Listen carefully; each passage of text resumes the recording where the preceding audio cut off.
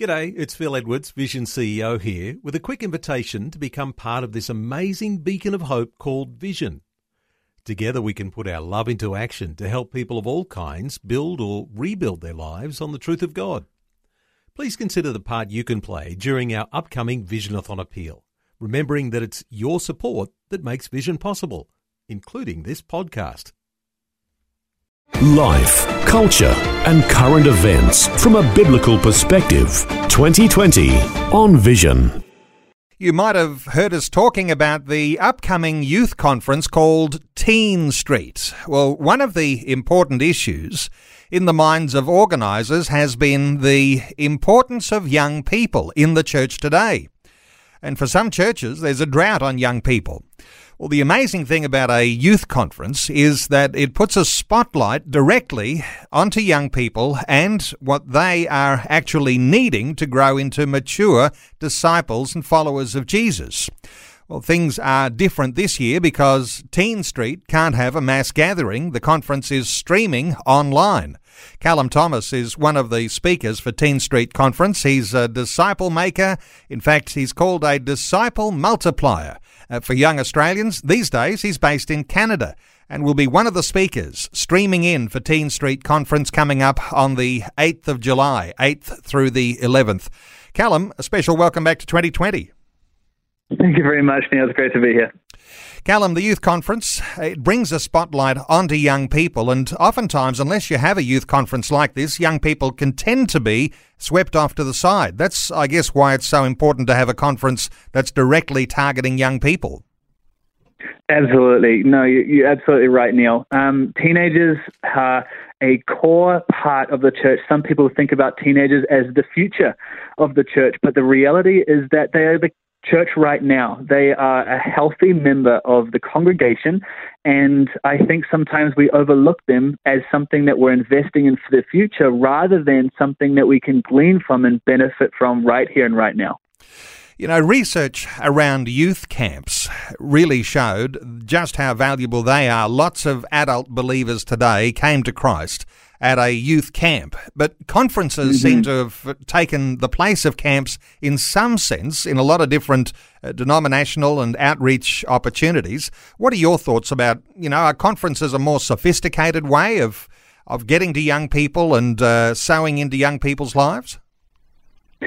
I think there's a benefit to different strategies in order to reach teenagers with the gospel, but also to raise up young people in Jesus. I think conferences can, like you said, be more sophisticated and a bit more targeted, but camps can be more effective in how long you can get teenagers away from their environments to invest in them, and sometimes it takes a little bit of time to get their attention and to get them focused on bigger spiritual things. So I think there's a benefit to both in different contexts, but right now, in the context that we're living in right now, we're having to go online with Teenstreet this year, and so we're being very creative and having to think on our feet this year. Well, that's it, isn't it? It's either camps or, as we might say, conferences. And then there's the online streaming conference. And there's something particularly good about that, even though it doesn't have the personal interaction dimension, but there's all sorts of opportunities. I mean, you can access the best speakers, can't you, from all around the world? You really can. And online, like you said, it's difficult to create community and culture like that online. I don't think it's impossible, though.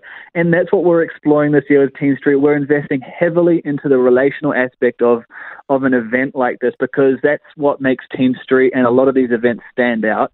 And so we're trying to not replicate it in trying to achieve the same things necessarily, but we realize the importance of those relationships and that sort of community feel. But the benefit of being online is that we get the opportunity to get people from around the world. And last year we got to be all in the same room together, and that was awesome. But this year we have to be in different rooms anyway, so why not be in America or Canada? And I'm really glad that I get to be there, even from my lounge in Canada. Callum, let's come back to what I started with in our introduction. What is it you think that young people need that many of us tend not to understand. And so you have a youth conference like this, and you recognise it's going to be a very powerful opportunity to impart into the lives of young people. But what is it in your mind that young people really need? Young people ultimately need the gospel. They need Jesus. They need the truth of the gospel clearly taught, clearly explained, and clearly lived out. That is what everyone needs ultimately, and I don't think teenagers are exempt from that need of the gospel. So we are committed to teaching the whole truth of Jesus, and not watering it down, not trying to satisfy the immediate, the sense that teenagers need to be stimulated all the time. We need to go deep with the gospel. So I think that is a massive need that I want to hit that first. That is the first and foremost need, is that teenagers need Jesus. But on top of that, I think teenagers nowadays more than ever need people who are in positions of influence and leadership, particularly in churches, to believe in teenagers and to give them opportunities. Like I said earlier, teenagers are sometimes, or we think of teenagers as something that we can benefit from later, and we're willing to take a risk on teenagers when they're a little bit older and a bit more mature and they know a little bit more. And I think that's a mistake. I think teenagers need somebody to believe in them and to call them to action and to give them an opportunity to step out in faith and to step out trusting Jesus right there and then. And that can happen in church, that can happen in youth group, that can happen at a camp or a conference. But I think that is a massive need for teenagers right now. The massive need, of course, in the fact that there is a younger generation that is less inclined to be connected and committed into their local church. And so if there are some characteristics of this younger generation, Callum, that affects the culture of young people in church too. So you've actually got to work extra hard to build that culture, that Christian culture, into young people, haven't you? You do. You're really working uphill. And my experience as a youth pastor, both in Australia and also now here in Canada, you are working uphill. You're fighting to get their attention. But one of the things I think that what we can do is trust the gospel to be enough. We can trust Jesus to be enough for teenagers, but also give them opportunities to buy in. And I know I said that already, but I think that's really important. If we give them tools and we give them an opportunity, it feels like it's theirs.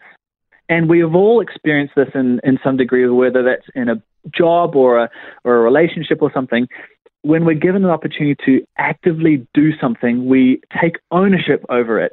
And so teenagers, I was a big believer in this when I was a youth pastor in Australia, particularly, is giving teenagers an opportunity to participate and be part of the movement, part of the journey. And even though they're learning and still needing discipleship and investment from leaders and from pastors, giving them an opportunity to put into practice as soon as possible is really, really important. Powerful insight. You've got to be able to own the cause that you are a part of, and people have got to own whatever it is in our Christian walk that becomes part of our church, that becomes a part of the mission that God has given to us. Talking about Absolutely. Causes for a moment here, the idea of fighting a cause. There are various groups. There are radical religious groups. There are anarchist elements in, say, what's happening with Black Lives Matter right now. Trying to recruit young people to their cause. But somehow or other, we've got a cause that's bigger than anything that the world can present, and you've got to be able to make that a reality in the lives of young people. Give us a little insight here on what you might think about the idea of young people fighting for a cause, Callum. I think this is tugging at my heart right now as I'm sharing. Teenagers need something to fight for. They crave something to be part of, bigger than themselves. And what is really sad and burdens me is when the world offers them sub-causes.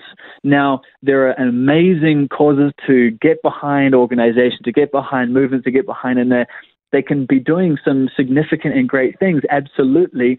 But the greatest cause that we can ever be part of is the church. That is our cause, and the gospel and the message of Jesus and evangelism, that is the greatest cause that we can ever participate in.